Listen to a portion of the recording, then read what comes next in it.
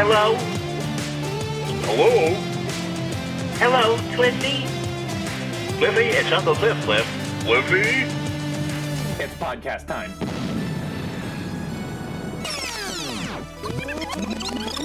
And now, the Birthday Boy Podcast. Full stick of butter.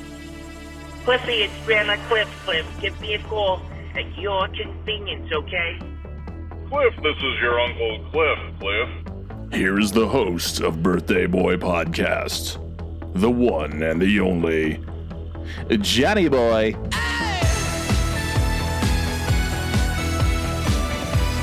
My little baby boy, Baby Butter Boy. Womack style. Cliffy. I love you. Toggling your balls. Toggling your balls. Where's the rodeo? Toggling his balls. I like your boots. Just below your nipple. Where you headed? The biggest one yet. Toggle your balls. Toggling your balls. 50 Shades of Grey. Slacks, Cliffy. The biggest one yet. Cliffy. Oh my God. Hey there, teacher. It's going to be outrageous. What's my assignment? Your grandmother. I like your rubric. Great Donnell Winslow. Oh, please, degrade me. Cliffy Baseball. Wheat Thin. My little baby butter boy, Cliffy boy, baby boy. Wheat Thin. That's how you get blisters, Cliffy. That's how you get blisters. Womack style. That sure tastes delicious in my mouth. Hey, firewoman. Five-Monopoly, Cliff. Where's the fire? Toggle your balls. You're a smoker. The oatmeal tasting booth. You should quit smoking. Toggling your balls. Toggle your balls. Baby Butter Boy. The biggest and the best. You goddamn butter boy son of a bitch. I can't get a fuck of you, son of a bitch. To the Womack Family Holiday Spectacular. Your grandmother just told me the good news. Or as we like to call it, the pizzle. Hellman's mayonnaise. Cliffy. Hey, bartender. The rocket's red glare, the bombs bursting in I air, like what you're shaking. and a delicious Helios pizza in your oven. Oh, what you're shaking. Toggle your balls. Make me another one. Womack style. Oh boy. Oh boy. My little butter boy. My little cocoa boy. Cocoa butter boy. Greetings, everyone. Good day. Good day to you. What's going on? How are you? You doing okay? Are you having a good day? Are you having a good week? I hope so. Welcome to the Birthday Boy Podcast. It's me, Johnny Boy. Like I've, there's 14 episodes. If you don't, I don't think I need to say that. But here I am. This is it. This is me. Are you having a good week? Has life been kind to you this week? I hope so. Yeah, this week's been weird. It started out as a pretty regular old week. I mean, it's been fine. But yeah, I'm going to start off. I got some sad news yesterday. We're going to have plenty of laughs here on the Birthday Boy Podcast. But yeah, I thought I should really start out with this topic because it sort of indirectly and kind of a roundabout way relates to the Birthday Boy Podcast. As you may recall, a few episodes ago, I want to say episode 8, I talked about my first days at Seacoast Bank down in Florida, my my conversion van interview with one Mr. John Turgeon, Director of Finance, and subsequent walking in on me while I was taking a shit and yelling, "Hey John, we're going, John, you in here? Hey John, you in here? We're going to eat." And unfortunately, I got news early yesterday morning, that Mr. Turgeon, John Turgeon, passed away earlier this week. which is really shocking. He was not that old. He was in his early 60s. He had a heart attack. He was out, I guess, doing yard work, evidently, from what I've heard, Tuesday night, which Jesus Christ, man. If you live anywhere and it's the middle of July, don't do yard work. Pay like a high school kid to do it. And certainly if you live in South Florida, oh my God, don't do yard work. Just like if you live in the north and you're, above a certain age, don't shovel snow. Don't do that shit. So yeah, he went inside after doing some yard work. He had a heart attack, and and he died later that night, which is just like it's shocking. I'm still in shock. And like I said, we normally try to keep things light and fun, and me talking about how I hate jerseys and things like that here on the Birthday Boy, but Turgeon was a part of this podcast. I've told stories about him. He was one of the first people that I met at Seacoast Bank. He gave me a driving interview tour of the town, swerving across, the lanes. The lanes get bigger every time I tell the story. I think it started as like 4 lanes of traffic. Now it's like, I think he swerved across 28 lanes of traffic to pull into the mall to prove to me that they had whichever number it was, it's 16 or 18. There's a 16, I think we've got a 16 cinema theater, or maybe it's 18. At Turgeon, it's okay. It's not going to make or break whether I'm moving to this town. If you have 2 fewer or 2 more theaters, who cares? I have a baby. I'm not going to the movies. I think it's 18. Maybe it's 16. Well, you know what? Let me swerve across traffic. Let me swerve across 57 lanes of traffic. We'll go find out. So I thought it would be unfair to the memory of Turgeon to not mention his passing this week. And it's so like, dude was like, I think 62, wasn't old. Fucking guy played golf like nonstop all the time. He loved that Florida heat. I remember sitting at lunch one time and he was talking about when he was a kid in Ohio, and they would fly down for Christmas. His family they would fly down to Florida to have like a golf vacation, and he would get out of the plane and smell that hot, sticky, humid, wet, disgusting air, and just loved it. He was like he was a northern guy from Ohio, but he loved Florida. He was meant to live in Florida because he's a fucking golf nut too. But yeah, goddamn, John Turgeon passed away Tuesday night, which sucks. And so I thought, you've heard the van story, the driving interview. I think I have a few stories I just want to tell that I think they're funny stories. So I think that's when somebody dies, I had to have I gave one of the eulogies for my grandmother about a year ago, and she passed away, and got up and said some things for another relative earlier this year who passed away, Auntie Lynn. And it sucks, but I try to just keep things light and funny when I tell those stories, because like it's shitty enough. Like we all know, like this person's gone and they're not coming back. So let's try to joke about stuff that happened, and even make it irreverent if possible. So I figure, Turgeon, Turgeon himself was like one of those, there was a certain level of irreverence to John Turgeon. He would just, he had like no filter. He was one of those guys, which I love, he was a super sweet guy. He was a very nice guy, a family man, and just a good dude. He was at that bank for like 35 years too. He was there since the mid 80s. He would always remind us that he was responsible for the bank getting the first computer, the first time they got a computer, which I'm not sure where that computer is, because all I ever saw in the boardroom was the old-timey stock ticker and a sailfish on the wall. So somewhere in there is a computer. We all used, little hammers and chisels and abacus type things. So, but I mean, he's a fucking icon of that bank. He really is a fucking legend. And everybody knew him. Everybody loved the guy. He was like super involved in the United Way. Just a good guy. And I think, like I said, he had a pretty good sense of humor, and pretty dry sense of humor, dry wit. And so I think JT would appreciate if I told a couple quick stories, and then we'll move on. We will have like ridiculous things. I don't think I have any OJ today.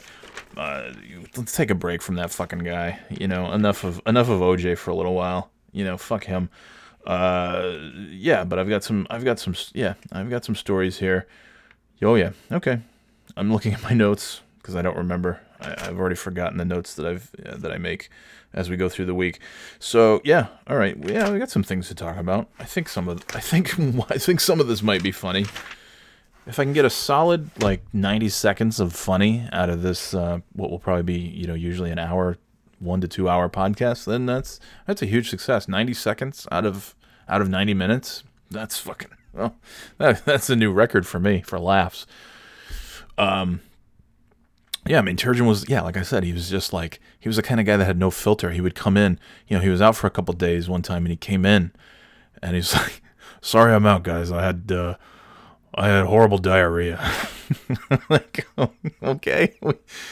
It was information that maybe we didn't need, but thank you for sharing. I'm glad that this problem has gone away, John. And, I mean, he would say stuff like, he would tell me about his kids and his family and how, he would say things about, oh yeah, this and that, talking about his kids and, being open as parents about just everything they were doing, it's sexual activity and things like that as teens and into college and I remember staring at him wide-eyed because, I had little tiny babies at the time. And he said, yeah, he's like, if I could recommend it, just be open and honest with your kids, talk about that stuff because they're going to do it. They're going to do it whether you talk about it or not. So you might as well be talking about it, make them comfortable and make them feel like they can share things with you so that they don't hide everything from you. And I said, holy shit, that's a great idea. Turgeon, you magnificent bastard, which I said that to him on many occasions if we were working on the yield rate analysis and we were trying to, had a discrepancy in a number somewhere, and we would sit down either in his office or my office and go through it together, and then we would find it. And I would, sometimes these mistakes would just correct themselves. We'd run a report and do nothing and then check it the next day and it would be fixed. And I would just look at him, I'd fist bump him and say, "Turgeon, you magnificent bastard, you did it. You did it again." And then he would say, "Yep, good enough. Good enough for me. Our work here is done." And then go kick up his feet and read the paper for a little bit. Such a good guy. Such a fucking good guy. Yeah, I mentioned that he had just a no filter, just an honest, straight shooter kind of guy. Super nice, but told you how it was, told you like it is kind of thing. At work, at home, with his kids, with his family, with his friends, with his coworkers, with everybody. And so, the thing I mentioned about being open and honest with kids and with their, sexuality and all that kind of thing, there's this activity and whatnot. And at the time, I had Cam was maybe 1 or 2 and Kaylin was on the way, not even born yet. And the thought of having those discussions with a child was like, oh my God. At the time, I was like, I'm never having those kinds of talks ever. And then he mentioned that he had those talks all the time, and now his kids tell him everything, and there's no secrets, and they're open and honest and have a great relationship. And I thought, oh, yeah, that's probably a good idea. And so I've honestly, I'm not saying this to make the story better or anything like that. I'm saying I've modeled some of my parenting style directly after John Turgeon, because he would tell me about, the ways that he would talk with his kids and share everything and be open and honest. So man, JT, thanks, man. Honestly, that's not an exaggeration. When I think about being honest about, Cam's not even 10 yet. And I've been honest with her about any drugs that I've ever done, which is minimal. I've only smoked weed in my life.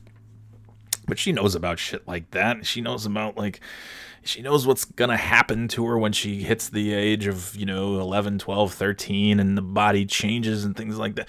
We just talk about everything.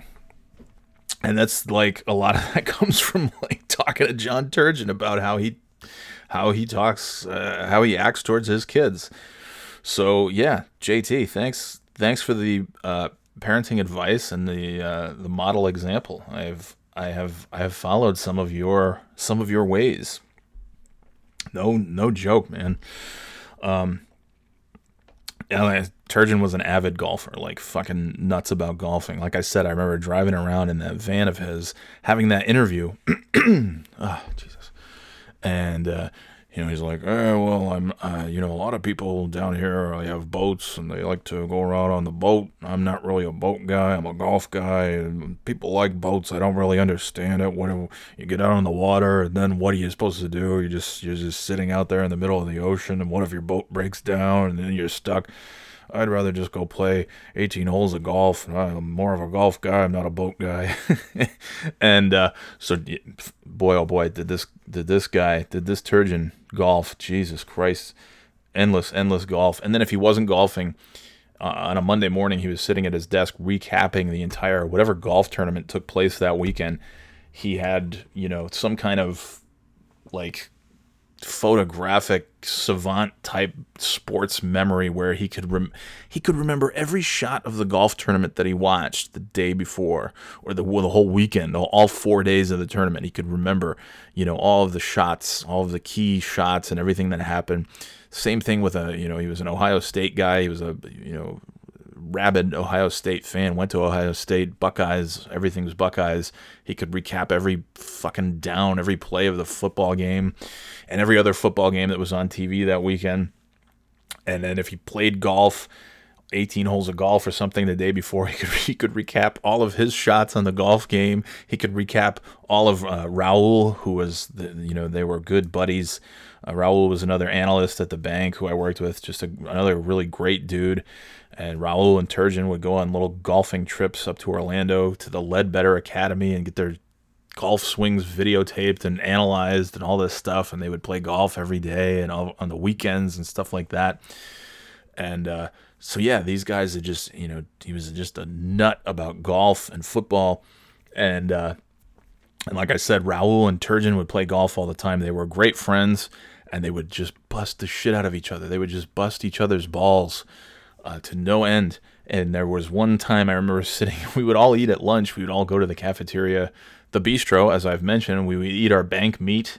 And I remember Turgeon and Raul sitting there talking about, John mentioned that he had to get an epidural and for whatever reason. And Raul said, epidural? Isn't that just for girls? Isn't that just for women? And Turgeon goes, what are you talking about? Yeah, isn't that just women get that when they're going into labor, don't they? The women get that shot. Isn't that just a girl's thing?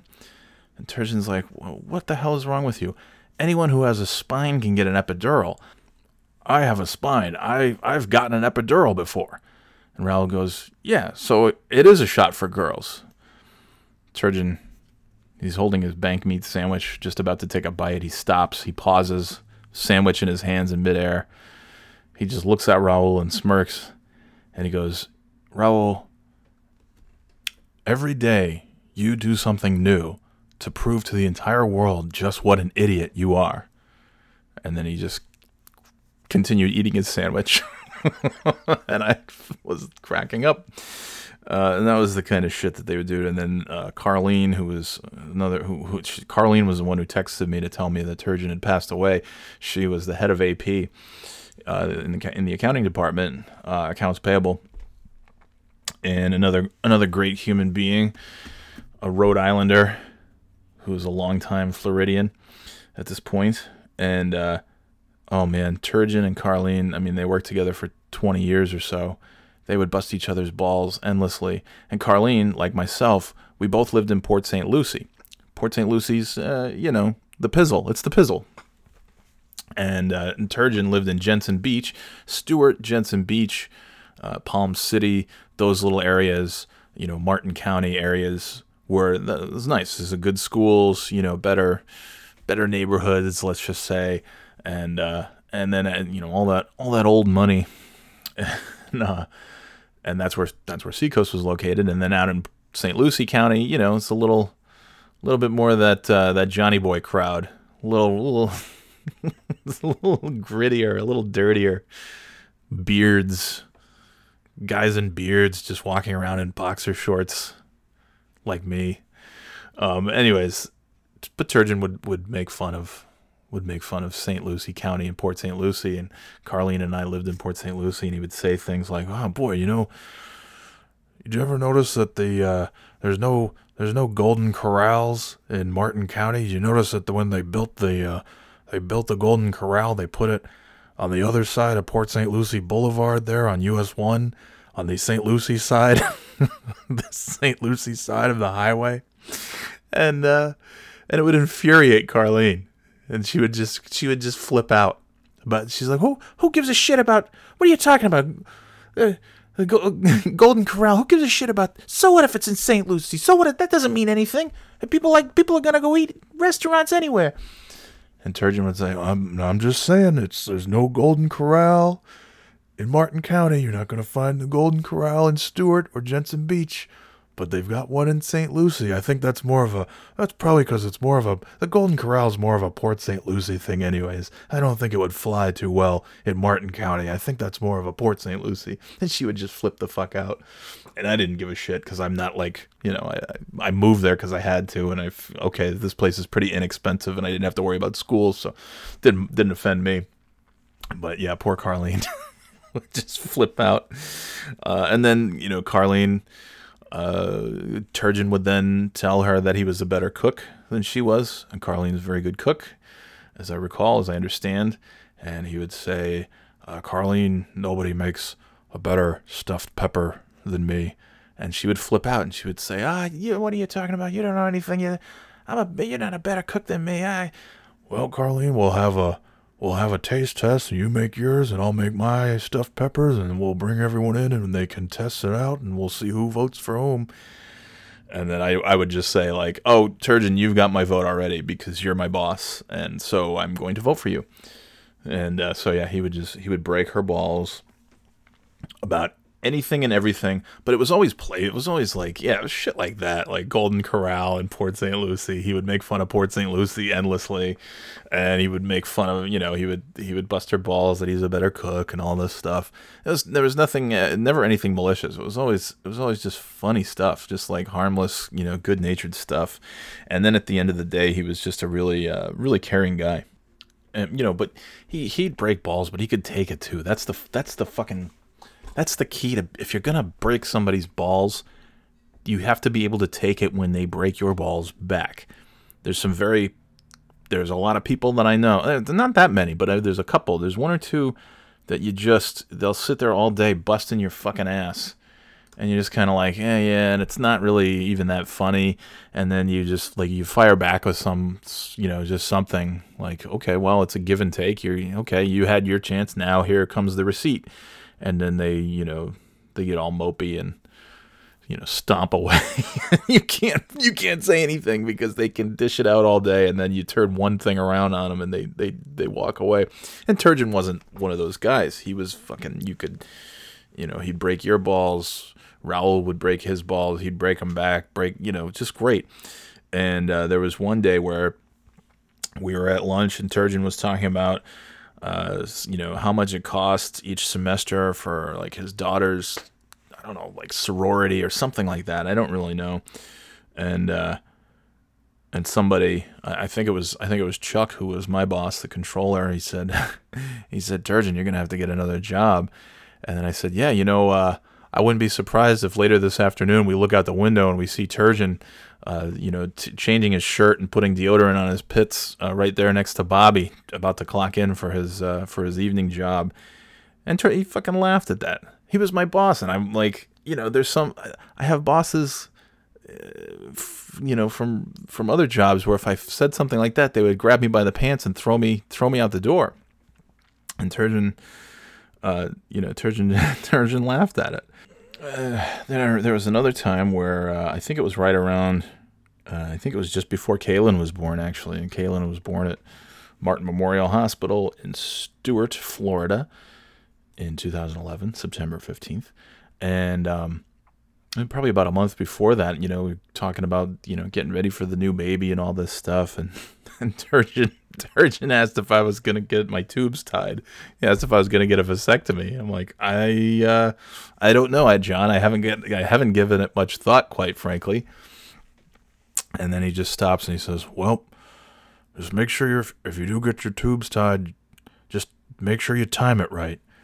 Like, what do you mean time it right? He's like, listen, you're gonna be icing your balls for a week.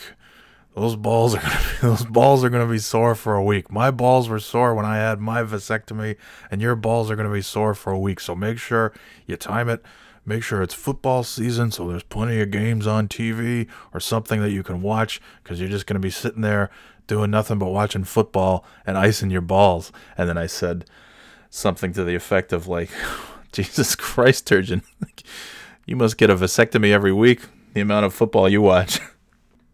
And he laughed, and we moved on. But it was just like a quick, you'll be icing your balls for a week.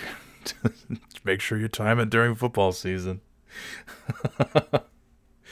So thank you for that advice, John, as well. The vasectomy advice. And it's funny, every time, I don't know that there's any real major need for a vasectomy. Maybe that'll happen. I don't know. We seem to be doing fine without it.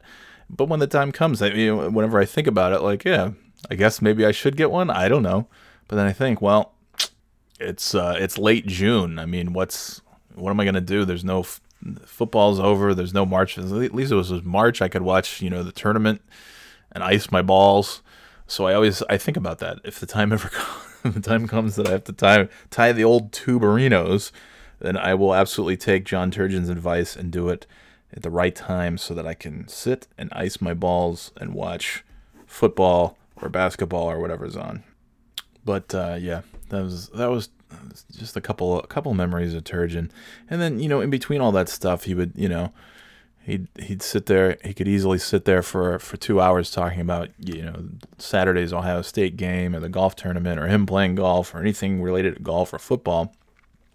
He could sit there for, man, if there's anybody who should have had a podcast to talk about golf and football, it was that dude. He should have had like the official Ohio State the Buckeyes podcast or something like that.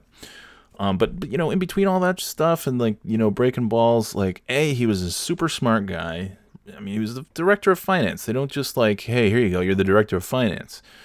Any asshole can be Alco boy like me, but you have to really know your shit to be director of finance. That guy knew his shit. So he was a super smart guy, a funny guy, and most importantly, just a really good dude, just a really, really, caring guy. Like I made, like I said, Jay, Chris, Carlene were really good friends that I made at Seacoast. Turgeon and I wouldn't say that we became friends. I hadn't talked to Turgeon since I left in 2012. It was the last time I saw him or talked to him. It was probably, June or July of 2012 before moving up to Charlotte. So we weren't best buddies or anything like that, but he was a guy, he was my boss, and he was a guy that could, get real serious about work. He could get real light about, funny stuff. And then he could, I didn't have a lot of real like bonding moments with any of my managers or anything like that. Any of my bosses, they were all, fine. But Turgeon was the one that like we would have, occasionally would have some nice chats. He would talk about his, he had, 3 great kids who were one was at like Florida State. I think UCF was the other, maybe Florida or South Florida. I can't remember, but all in really good schools in the state of Florida. And he had that fucking high top conversion van, and anyone who's ever worked for Seacoast in the last 35 years has probably ridden in that van at some point to go to the Ale House or to what's the other one across the street, Flanagan's, and any of those other places. You probably rode in that van with Turgeon behind the wheel, and the fucking CEO and the CFO and all the little analysts from the accounting and finance department and anybody else, from guys from auditing or from audit or anything like that. It was just crazy driving around in this 20-year-old conversion van, which he kept in fucking pristine condition. But yeah, sometimes I'd just be in his office talking about work stuff, and then he would talk about his kids. He would drive that fucking van all over the state of Florida up to Tallahassee to deliver a couch or to pick up his kids or whatever. And he would talk about one of his kids. just having I won't get into details obviously, but having some health concerns at one point, and then just Turgeon just talking about I remember Turgeon saying that he had gone out to pick her up. I think she had a car accident or something like that, and he had to go. That's what it was. It wasn't a health thing. It was a car accident. One of his kids was in a car accident. I don't know if she totaled the car or something like that, and he had to go get her. Took the conversion van, and people always underestimate Florida as like, oh, it's not that big. Man, it's to get from the top of Florida to the bottom of Florida is a day's drive easily. Everybody, we used to think like, yeah, we're in Florida. The drive from New York is almost over. And then like 5 hours later, you get to the hotel. So like driving from like southeast Florida all the way up to like, the Panhandle up to Tallahassee and those places is like, that's like, I don't know, 6, 7, 8 hours. It's a fucking long drive. And he would do that all the time. And, he would talk about the importance of like being safe and healthy and all this stuff, which is, it's kind of sad now. He was, talking about how concerned he always was for his kids. And he said, no matter how old you get, you still worry about your kids. And he said, when your parents are gone, that's it. They're gone. And, your kids are always going to be your kids, and your parents are always going to be your parents, no matter how old they get or no matter how old you get. So we would have like nice conversations like that, man. And he was just a sweetheart of a guy, and he really just gave a shit about a lot of things, about whether it was golf or football or his family or, the United Way or, whatever, just, breaking Raul's balls about anything, or Carlene's or anyone else. Just a really, really good dude. So, thank you, Turgeon, wherever you are, man. It sucks that you're gone. I fucking can't believe it, man. Oh, god damn it. That's so shitty. But, man, the ripple effects of the decision that you were very largely a part of to bring me down to that bank when we had our phone interview, and also on the phone interview, all you did was talk about Ohio State football and Florida football and golf. There was very little about the actual job or my qualifications, which is how I knew right away. I was like, I like this guy. He's not fucking breaking my balls on. He's not breaking my balls on ridiculous things like how capable are you of performing this job. So I appreciated that. But yeah, because so much of that, being brought in for any job is like personality. Yeah, you can do the job. Any fucking asshole can do a job if they really work hard and they learn what they have to do. College is, it's pretty fucking overrated. That'll be another topic for another time. But, but personality is such a big part of like working somewhere, working in a team. You have to like the people that you work with. You don't have to, but it fucking doesn't hurt.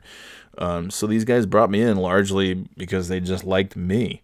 I didn't have a ton of experience. I sure as hell wasn't an accountant, but they brought me in to be a senior financial analyst in an accounting department at a bank in a town that I had never heard of, and a bank that I had never heard of. So, yeah, man, Turgeon was a big part of that. And then, flying me down to have my tour of Stuart, Florida and surrounding areas, Jensen Beach, the movie theater, the Hampton Inn, and then many, many, many van rides to the ale house over the years that would follow.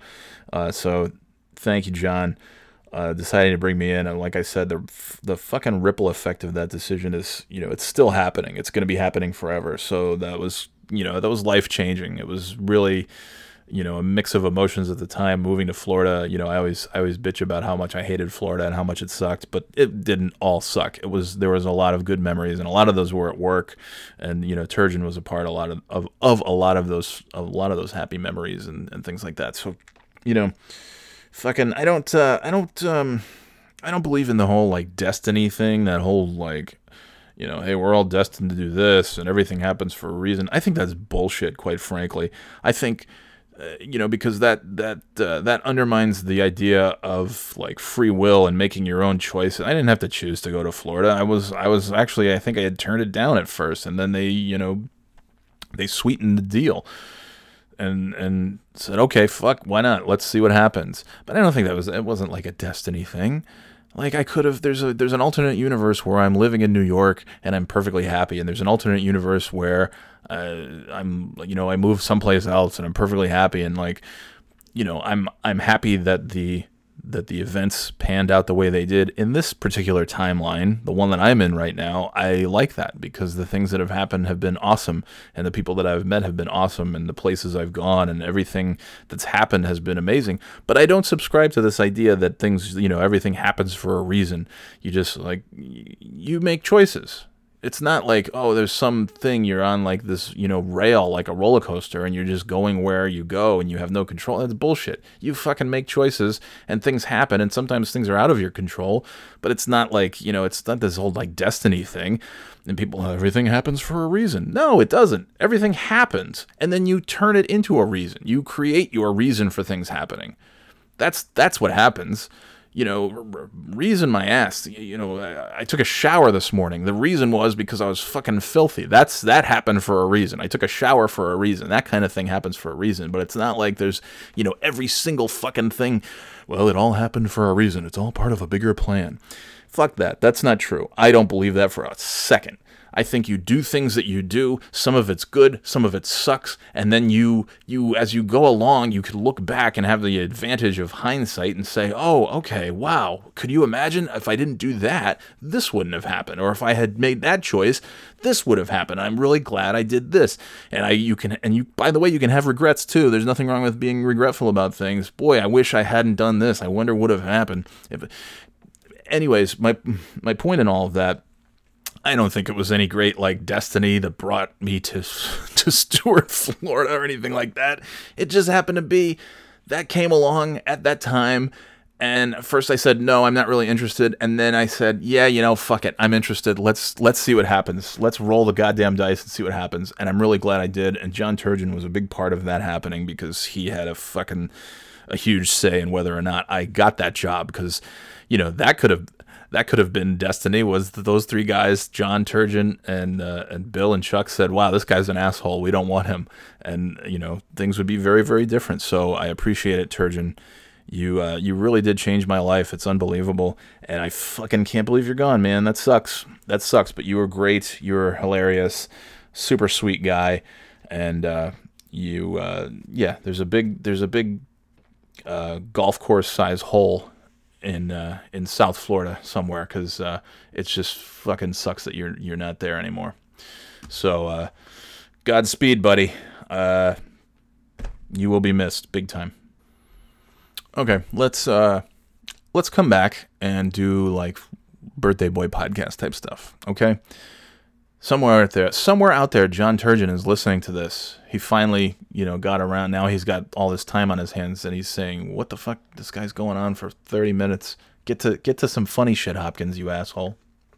So let's do just that. In the name of John Turgeon, let's have some fucking laughs. So let's do that. All right, we'll be back.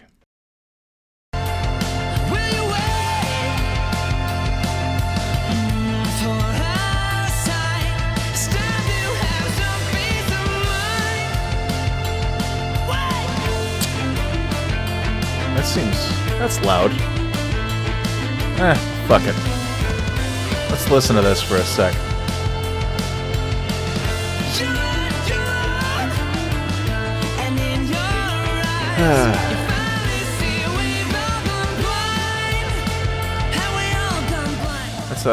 That's a band I would like to see, now that I think about it. I'd really like to see these guys live, I'm pretty sure. Oh yeah.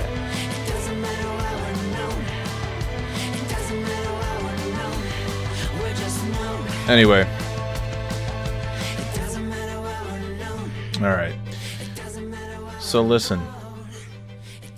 You may recall a few weeks ago we were on vacation and I made fun of the news down there in Myrtle Beach because they didn't have much to talk about. Well, it turns out the news in New Hampshire is not that much different. It's just that I don't watch the news in New Hampshire because I usually watch it, when you live in the right on the border of Massachusetts and New Hampshire, you get the news station from New Hampshire. There's only one, WMUR, and then you get news from Boston. That's the majority. You know, if you're watching NBC, if you're watching Fox, if you're watching CBS, it's Boston, and there's a few others in Boston. And then there's two ABC channels, because that's the New Hampshire. WMUR is ABC, and then WCVB I think is the other one, that's the ABC channel out of Boston. So you get both two ABCs. It's unbelievable. So I don't usually watch the New Hampshire news because I don't have much of a need for it.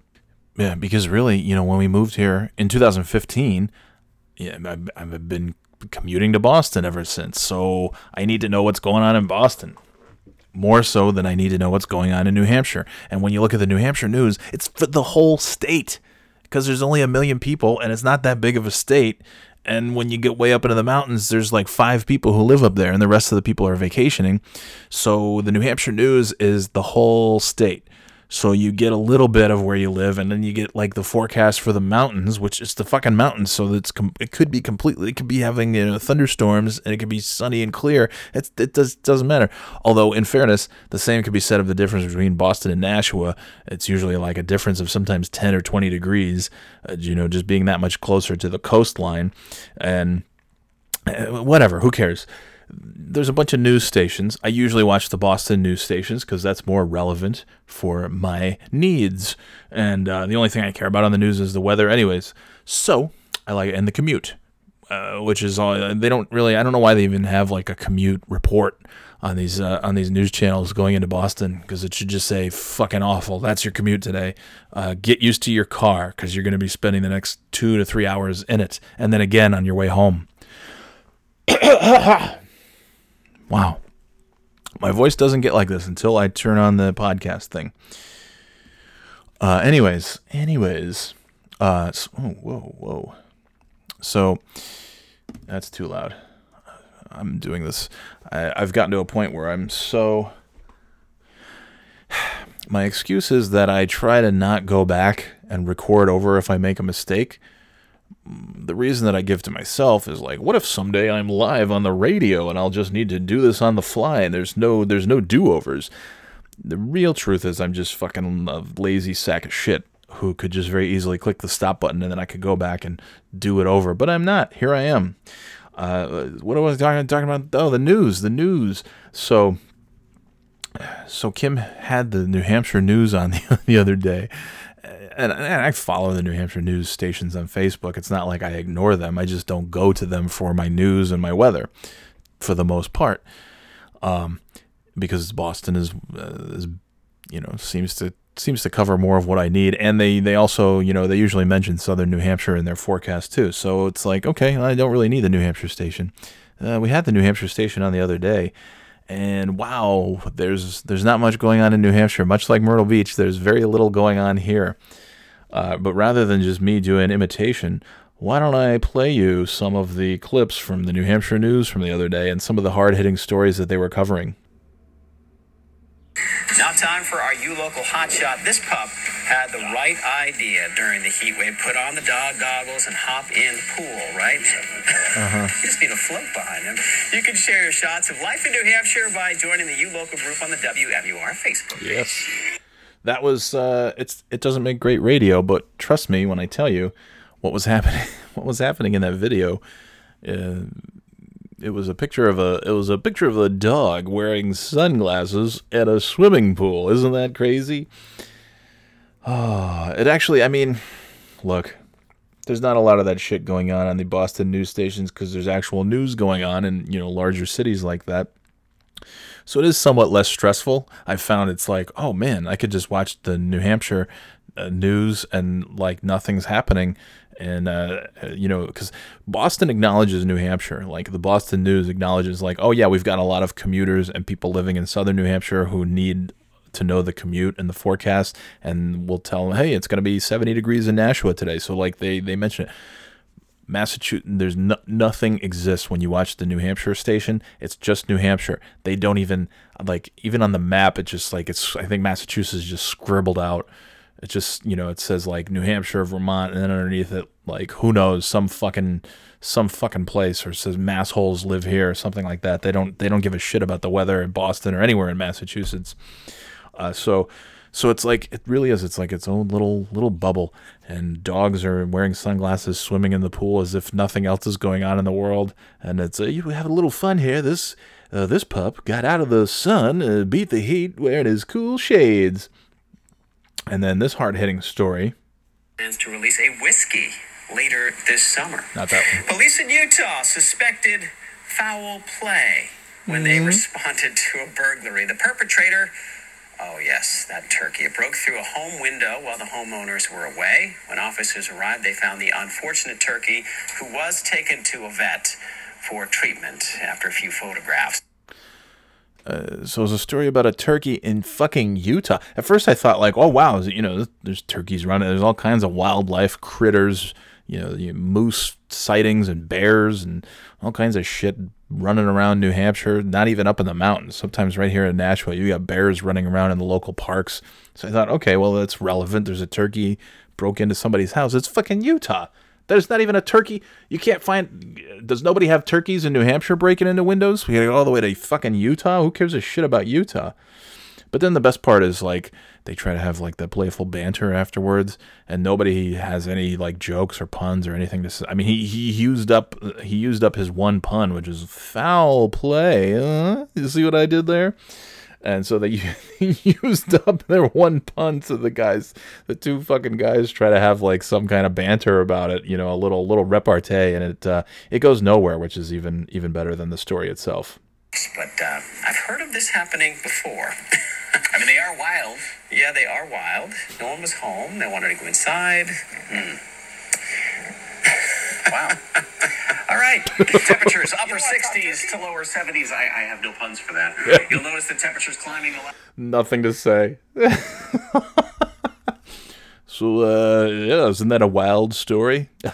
And then he does like the fake laugh, because there's like, oh my God, we've got like 8 seconds to kill. We got to try and vamp here. And we've got we're out of turkey puns. We're out of turkey puns. This fucking idiot. I'm working with, it's amateur hour. I said foul play. You don't have a fucking turkey pun, you sack of shit? You can't come up with a goddamn turkey pun, you fuck? So that turkey was really involved in some foul play, huh? What do you say there, Jim? He really gobbled up the turkey, gobbled up the bird feather. You're fucking fired, Jim. I'm working with a fucking amateur. I'm trying to get a fucking pun out of you. Fucking foul play. That's all you got? Is he gobbled? He's gobble? Huh? You fucking gobble your ass out of here. You're fucking fired. I'm gonna get a new anchor, a new fucking co-anchor who can come up with a goddamn pun on the fly, you fucking asshole. That's what I imagine happened as soon as the cameras stopped rolling. I mean, if you're in the fucking news business, you can't come up with one goddamn turkey pun aside from foul play. You're in the wrong business, asshole. You should gobble your way out the fucking door. You know how they knew that was a turkey and not some other kind of bird? How is that, Jim? Because he wasn't in disguise. Get it? Because disguise. That's the best you got, Jim. Get the fuck out of here. I'd rather have no puns. I'd rather you sit there and say gobble, you fucking asshole, instead of that shit. Get the fuck out of here. You're fucking fired. Yeah, it's a cutthroat industry, that news business. If you don't have like at least 6 bird puns in your back pocket at any given time, you're not gonna last. So I'm sure we've seen the last of that poor bastard. So although I don't really watch the news per se out of New Hampshire, out of WMUR, I do regularly record and watch New Hampshire Chronicle, which is like the nighttime kind of magazine, just pretty lighthearted stuff. And it's hosted by like the two main news anchors. I don't think they let them sleep. I think they just they have like the guy and the girl, and they're on the news in the morning at the anchor desk, and then they do this New Hampshire Chronicle thing that they're out all week, on location, shooting these different segments and things. I don't think they let them sleep. But I do love watching it because it's just, shit that's going on in the area, or like, hey, come check out this amusement park, or hey, the sandcastles are at the beach, come check it out, or all this crap. And it's very helpful. It's very informative. That's the part of those are the things that I want to find out about New Hampshire. I don't give a shit about the weather in New Hampshire because I'm, spending traveling to Boston. I want to know what's to do when I'm not in Boston in New Hampshire. What's the, theme parks and things in the mountains and restaurants and all this, special, events and interest things. So I enjoy watching that. My favorite part of New Hampshire Chronicle is the final segment, which is, of course, Fritz Weatherby's New Hampshire. Fritz Weatherby is, of course, an old newsman himself, and he's like, if you had never been to New Hampshire and you just showed up in New Hampshire on your first day and somebody just turned on the TV, you would expect that all of the channels would just have Fritz Weatherby type things on them. He's just like, just an old man telling stories about New Hampshire.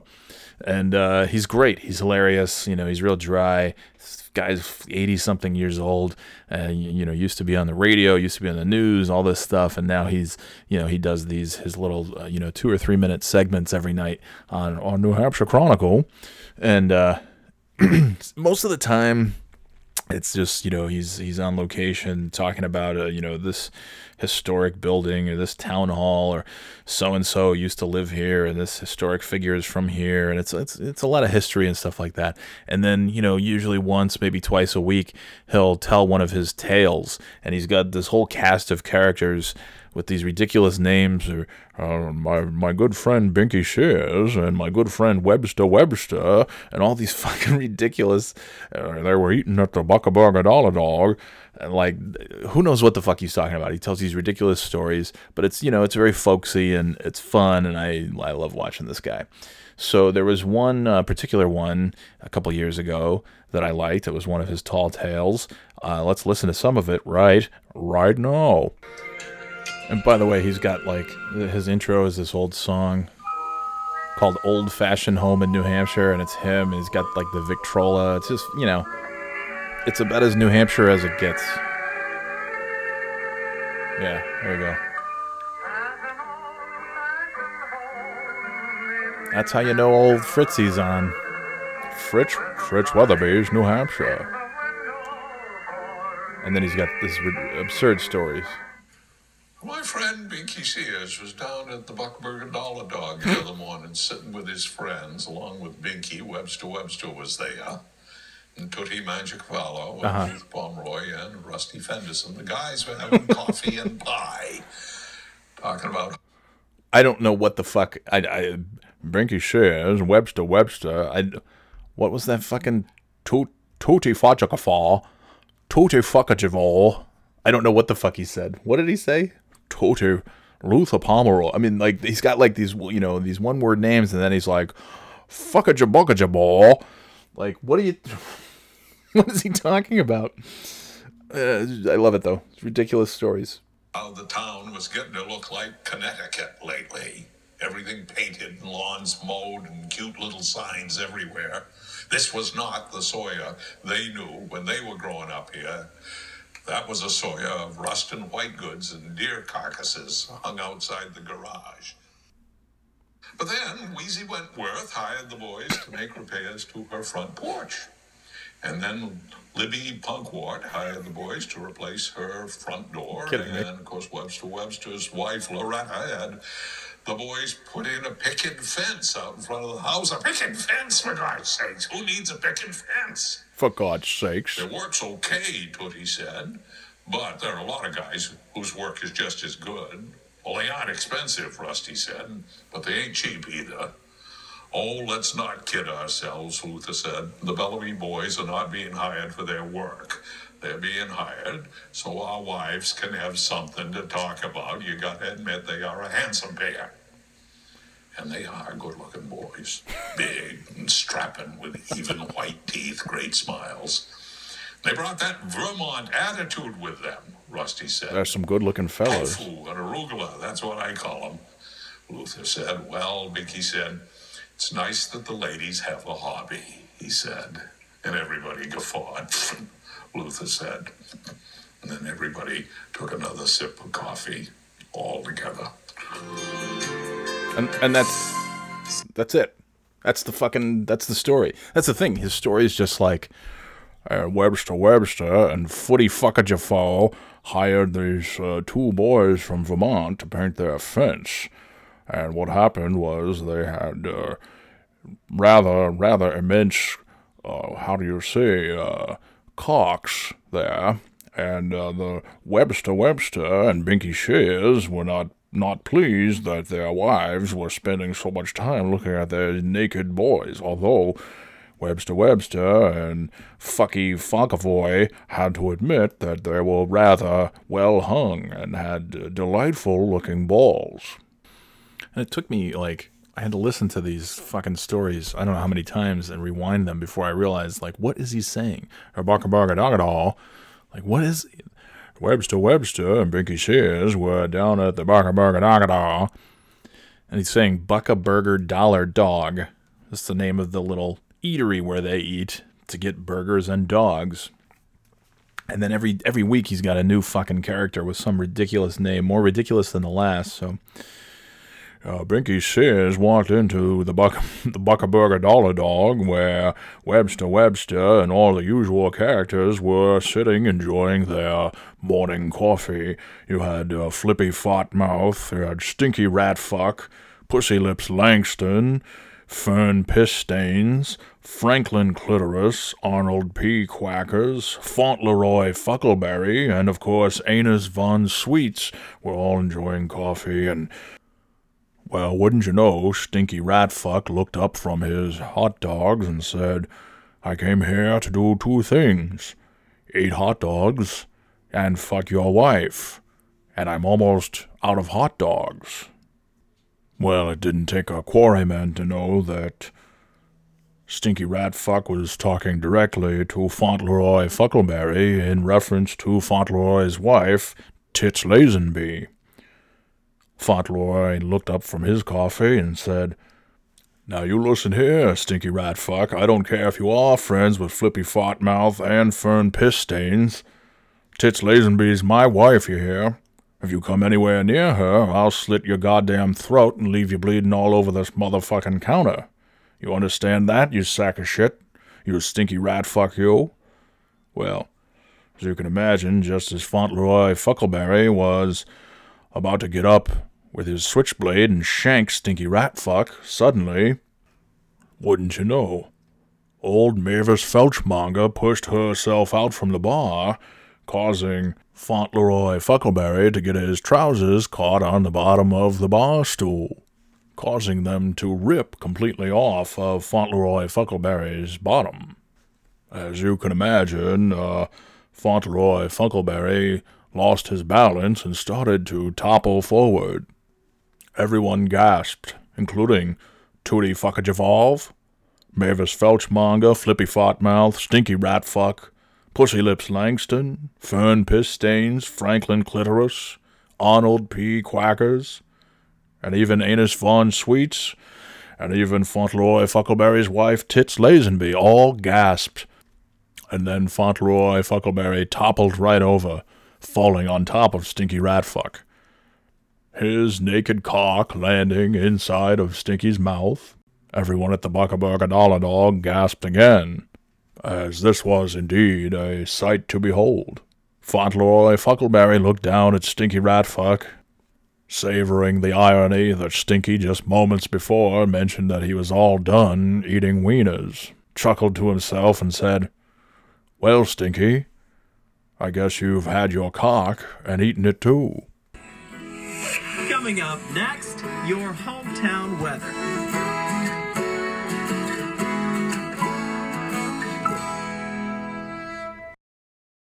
The smoke in the air occupies my cage.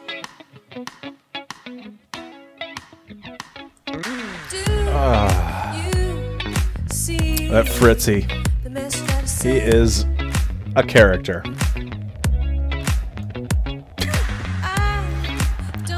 So I talked to, actually talked on the phone with some old friends. This is just the week of, reuniting with old former co-workers who are, of course, good friends. Unfortunately, in the case of Turgeon, it sucks when shitty news and sad situations bring people together, but I guess that's the silver lining, right? You get to, like, I was texting with some people that I hadn't texted with in a while, and so it was kind of nice, in addition to the friends from all the places I've worked that I normally stay in touch with. It was nice to have, talk to some people from Seacoast that I hadn't talked to in a while. In addition to that, not Seacoast related, but my old place of employment, which was known as Balance Sheet Solutions in Albany. I worked there. It was my last job in New York before I left to go to Seacoast and to go to Florida. And this week, I think it was on Monday, I talked to Jim, Matt, my old boss, and Chris, not Chris from Florida, Chris from New York, who is a female as opposed to the male Chris from Florida. Anyways, we talked. They were all at work, and I called them on Monday just to catch up because they know they work at a new location. I can't remember the name of the place, but they're all still together, which makes me happy. I have so many. Oh man, I have so many fond memories of working with those guys. So many laughs. Holy shit! And of course, we talked for like maybe an hour on Monday, and during lunch, and it brought up all the old classic stories, all the memories. There's too many to tell now, but we always, some are like maybe even too inappropriate for this podcast, which is that's saying something. And so we relived some old stories from the old days, back when I worked with those guys at Balance Sheet Solutions. And of course, what always comes up every time we talk, whether it's an email or in person or on the phone, is we mention our good buddy Steve, who Jim lovingly named Scooby, because I think that was after Scuba Steve from that Adam Sandler movie, The Big Daddy. Was it Big Daddy? Yeah, it was Big Daddy. I think it was Big Daddy. Big Daddy. So it was Steve, then Scuba Steve, and then just Scooby. So we all call him Scooby. And there's always some Scooby stories because he was a fucking character. And he was the gift that kept on giving around the office with just great stories. And one of those would be, first of all, Scooby, on my first day, like, he trained me on everything. I started with this company. This was February of 2009. It was the day after the Super Bowl, February 2nd, 2009, and I was there until August 10th, I believe, August 10th of 2010. And on my first day, Scooby's telling me to keep my resume updated because I probably won't last long because everything's doomed. The company's going to go under. Layoffs left and right. You probably won't be here for more than a few months. None of us will. Get your resume out there. Get looking at jobs. I thought, okay, what have I done? What have I done? But it ended up being one of the great decisions, career and personal decisions that I've made, was to go to that place and spend 18 months with those guys, just laughing our fucking asses off.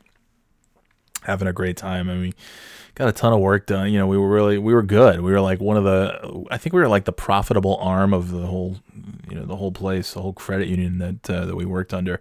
Anyway, it doesn't matter. Who cares about that? Scooby was just an interesting fella.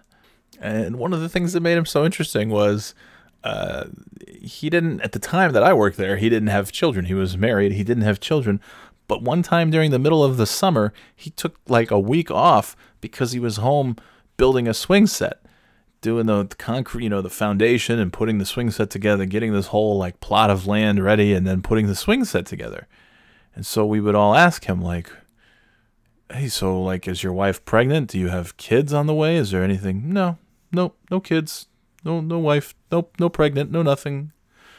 And so of course, naturally, what do? When a grown-ass adult in his, I don't know, at the time, late 30s, early 40s, I don't know how old Scooby is, but Scooby didn't have any kids, and he's spending quite a bit of time putting up the swing set. So naturally, what are you going to do? What else are you going to do if you work with somebody like that? Clearly, it's time to open up the vault of child molester related humor, and so that's what we did, relentlessly and endlessly. Just jokes that I won't even, I actually will not probably repeat. But, lots of things about, having the ice cream man come over and all the neighborhood kids, and Scooby was going to get buy a Good Humor truck to go with the swing set and drive around the neighborhood and get the kids over to the swing set in the backyard. You know, just wildly appropriate things for the workplace, and lots of Scooby related things. And one time we had a workplace scavenger hunt, and every hour a new email would come out with a word jumble, and you had to unscramble the scrambled words, and then that's where the next clue for the scavenger hunt would be. They did all kinds of this shit over at that place. It was just like, it was like Dunder Mifflin all day long. Like, just, hey, we're going to lay off more people. Money's not so great. Capital's not so great. Everything's doom and gloom. So let's just have, cookouts and fucking games and prizes and parties and, all that shit all day long. It was great. It was a fucking great time to be alive, because I soon realized that not every place does things like that. So anyway, they've got these scavenger hunt emails coming out, and one of them has a word jumble, and it says, despite life's ups and downs, this will always get you where you need to go. And it was just a elevator. The word scramble was elevator. So I would take that word scramble, I would take the email, and then I wrote my own, and I did it in the exact font and the exact format that they had sent it out, and then I sent it to Jim and Chris and Matt and Scooby too, I believe. And I wrote, despite life's back and forths, this will always lure children into your backyard. And of course, the scrambled word was swing set. And Scooby was not a particularly huge fan of that joke, as well as all the Good Humor ice cream man. We would send emails back and forth to each other. Hey, I found Scooby's been doing some online shopping. I found some new workplace uniforms, and it was the Good Humor man outfit, the ice cream man outfit, and all that shit. And so, but it turns out, of course, the swing set would later be used for children.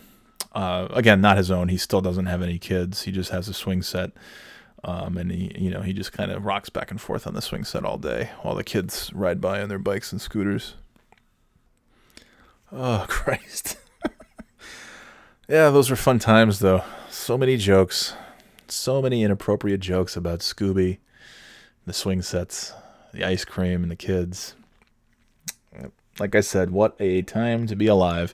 And again, this was one of the rare times, though. Like, Jim was pretty good at giving out nicknames. He gave Scooby his nickname.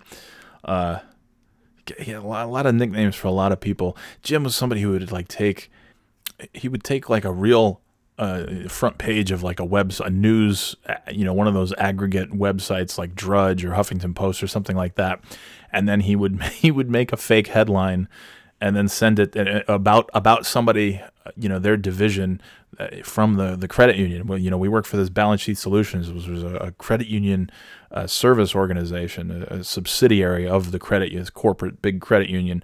And so there were many different little CUSOs, as they were called, credit union service organizations. And so he did one day, his buddy, also named Jim, aka the doctor, he sent a fake headline that says Members United, which was the credit union at the time. Members United Federal Credit Union jettisons ill-conceived CUSO, Next Works CUSO, which was where the doctor worked. And then the doctor calls Jim in a panic saying, oh my God, it's the end. We're finished. I can't believe it. We're on the front page of the Drudge Report. It's over. And all kinds of wacky things. Like, there's so many characters. We'll get into that stuff. But Jim was on another podcast, but Jim was pretty good at making up nicknames. I would give myself, there was this one guy, he called himself the Chicken Hawk. He was this sales guy, and he was kind of a moron and an asshole, and just, everybody, we're laughing at you, not with you, kind of one of those kind of guys. Everybody knows plenty of those folks. And he would take clients out and just spend thousands of dollars, and it would go absolutely nowhere. He would just give them, iPads and, expensive dinners and things like that, and nothing would come of it. And the guy took I'm all for paternity leave, but this guy had 4 kids, and then he had a 5th or a 6th kid, and he took all this time off of paternity leave, and he routinely, just kind of a dope. Let's be honest, just sort of a dope. And he called himself Chicken Hawk for reasons that are completely unknown to me. And so I decided one day that I just made up a name for myself. I started signing my emails. If he called himself Chicken Hawk, I mean, whatever the fuck a Chicken Hawk is. So I started signing my emails Ice Penguin, because I thought, hey, if we can just, call ourselves some kind of bird name, I'll be the Ice Penguin. And so that stuck. So I gave myself that name. Yeah, even to this day, whenever Jim sends me an email, he addresses me as Ice, which is also fitting because of going back to high school and Dr. Ice. Now I've become Ice to some, in a very small circle. I'm the Ice Penguin, or just Ice.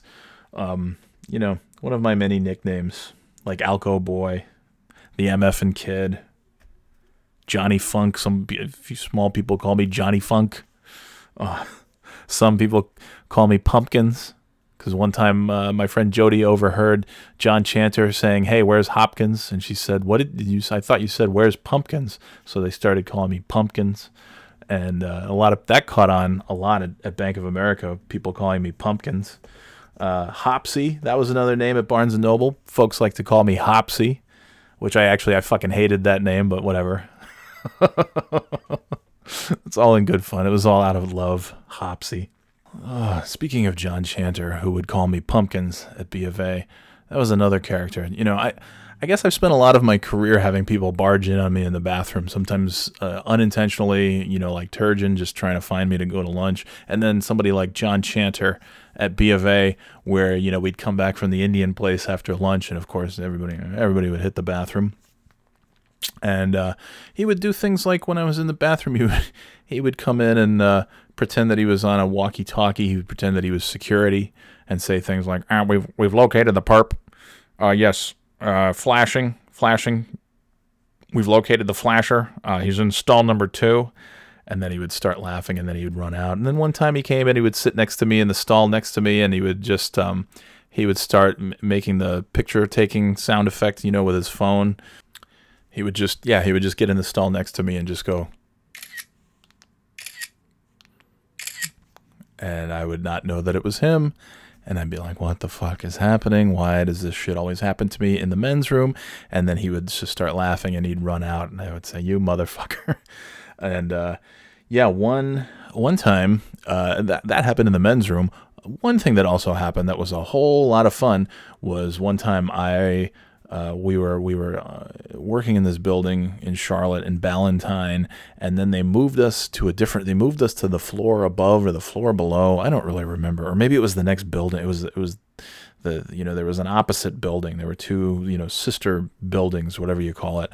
And so we had to move to this other side, this other floor or this other building, which was basically the exact, just the opposite footprint. So everything on one building was on the left side, and then the other thing is on the right side, yada, yada, yada.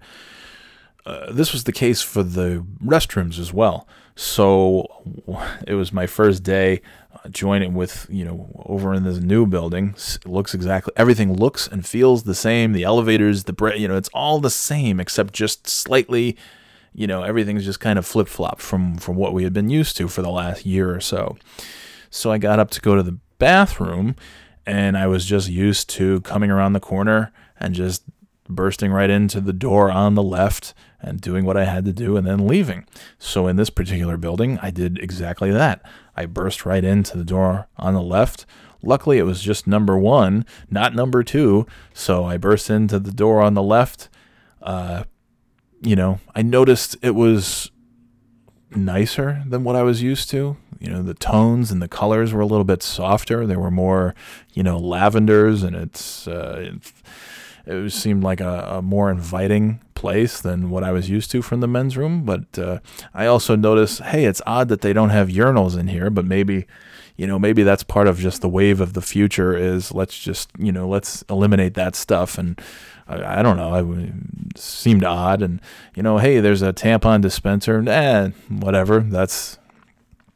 Things are changing. The world's changing. What do I know? So I went and finished what I had to do, and then I was washing my hands, and then the other stall door opened, and out comes a female employee of the bank, And then that's when, in that instant, everything immediately clicked, because for me, things don't click very quickly sometimes. Like when I walk into the women's room and I notice tampon dispensers and no urinals and lots of pinks and purples and lavender colors, and it smells nicer, and it's a more inviting. I thought nothing. I thought, wow, this is a much nicer men's room than what I'm used to.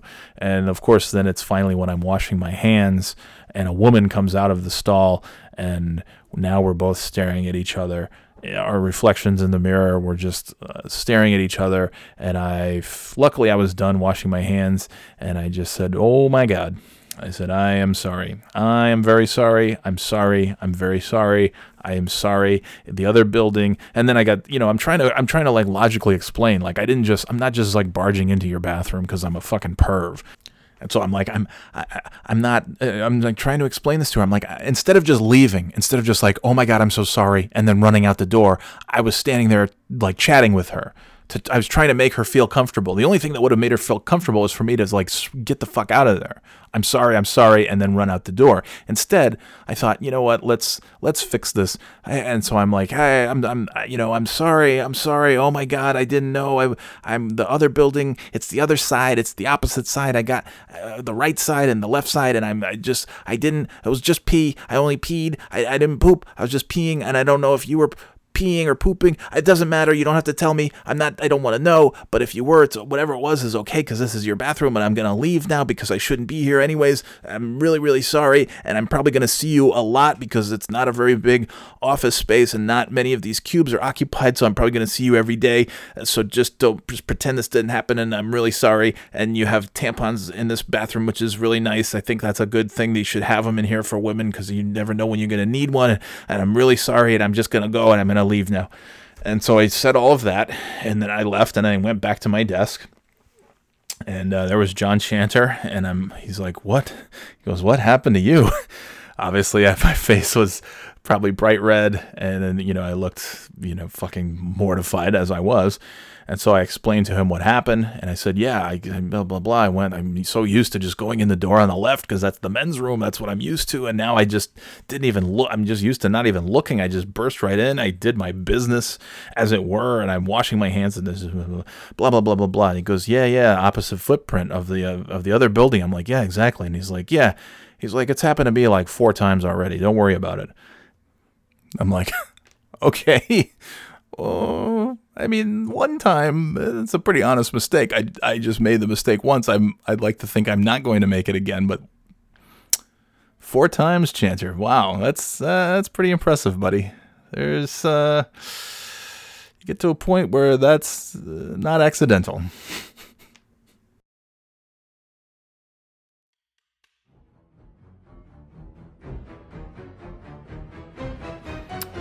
Oh, hello. This concludes part 1 of episode 14 of the Birthday Boy podcast.